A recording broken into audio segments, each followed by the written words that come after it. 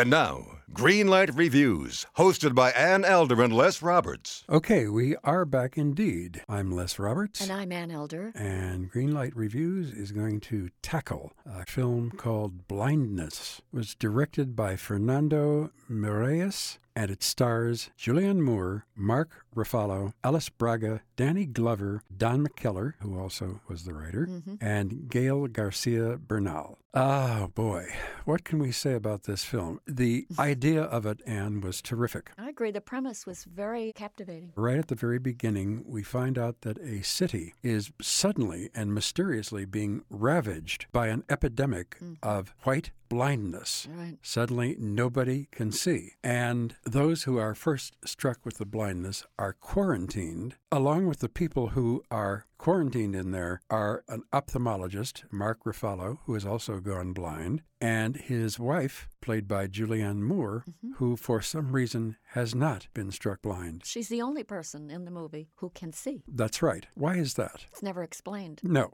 Apparently, they didn't feel that it was necessary to explain it. Well, it was necessary to explain it to me, kiddo, I'll tell you, because from that moment on, I just didn't get it. Now, there are scenes at the beginning of the film that are directed and photographed very, very interestingly. I agree. And I thought, in the first few minutes, this is going to be scary. This is going to be really amazing. And it makes us feel like we are losing our sight. Right. I thought that the images that the director offers up actually lure you into his world of hell. And I have to be honest, you're in it whether you like it or not. That's right. It's very difficult to walk away from this movie without having a very sour feeling about humankind. I can't think of a movie where humanity has been presented in such a depraved manner. Most everyone in the film turns into a rapist or a murderer. A savage. A savage, a pillager, a thief, a bandit. And they do it over issues of food, water, and survival. And that's basically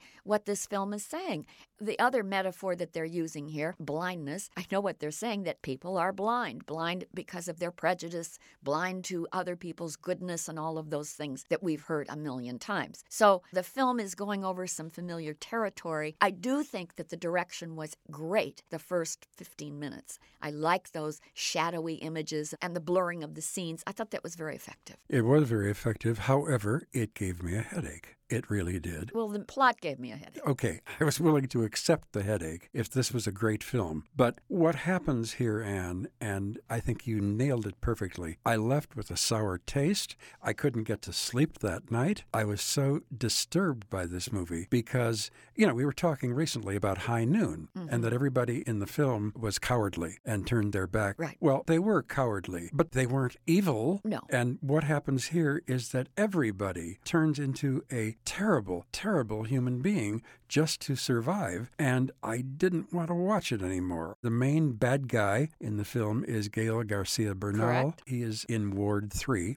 and he decides that he is going to start running this entire prison, let's say, despite the fact that he can't see either, and he starts making demands for the food that is delivered to him, and when they run out of that, then he wants their women. That's a particularly disgusting scene when he orders Julianne Moore and her girlfriends or lady friends that are in Ward 2 to pay them a midnight visit. This is where your skin crawls and you go, oh, I wish they wouldn't be going in this direction. I did too, and I didn't know it was going that way. So this particular plot twist surprised me, but it didn't surprise me in a very good way. No. And I kept thinking, why doesn't Julianne Moore do something? She's the only one in this place who can see. Yeah, why didn't she run out of the movie? Why didn't she quit the picture? Because she should have been able to see that this was a no-winner. Look, Julianne Moore is an actress, and she can act and act and act and act. And I will say, I'm not a huge fan of Miss Moore's, but I thought in this particular movie, her intensity as an actress worked for her role. I don't think that it's a pleasant movie, and I don't think that the role is very well written, but I think for the first time in a long time, Julianne Moore found the perfect role for her and her kind of actressy temperament. So that part worked. Her husband, on the other hand, as played by Mark Ruffalo, is a whining, snarling, totally unpleasant person. You know, you begin to wonder what in the world did she ever see in him when he could sing? So it doesn't make any sense at all. And then you've got all these cliched characters. I call them the band of blind, you know, the people that you've met throughout the movie, and then all of a sudden they're going to become the characters that walk out of that prison eventually, and we're going to find out what happens to them. They're the kind of core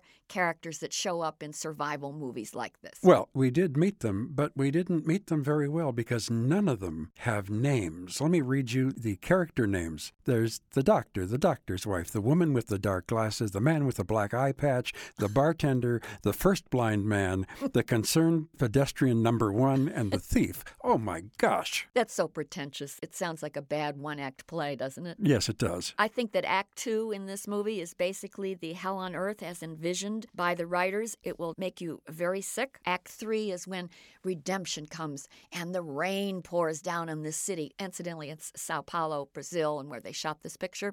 We get to see the rain coming down, and then we begin to wonder, will this plague finally go away? And we're supposed to have hope, and there's a dog in it. Oh my goodness, they throw everything into this movie. Unfortunately, they didn't throw anything that was very good into the movie. The dog was nice. Well, we like the dog. Yes. I have to say, Blindness is pretty much a terrible movie about terrible people committing terrible, terrible acts towards their fellow man. It's a very depressing picture. It's bleak, it's dreary, it's grim. It's not a very positive movie. I didn't find much positive to recommend it. For me, sorry to say, Blindness gets a red light. Well, it is certainly getting a red light for me. Mainly, what disappointed me is, number 1, there is no glimmer of humanity in any of these characters. They are all monsters. And number 2, I was so sad that what could have been a really, really wonderful and important and thoughtful film turned into such a mess. So I'm right with you, Anne. 2 red lights for Blindness. Until next time, I am Les Roberts. And I'm Ann Elder. And we're looking forward to seeing you having a great time at the movies. Hello everyone, my name is Matt Neglia, and I am the host of the Next Best Picture podcast, part of the Film Entertainment Awards website, nextbestpicture.com.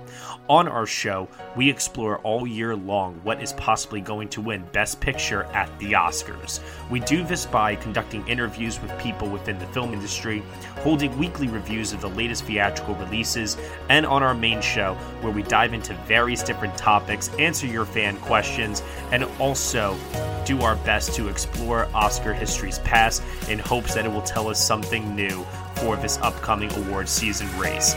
We hope that you will join us on all of the various podcasting networks. We look forward to seeing you over at nextbestpicture.com.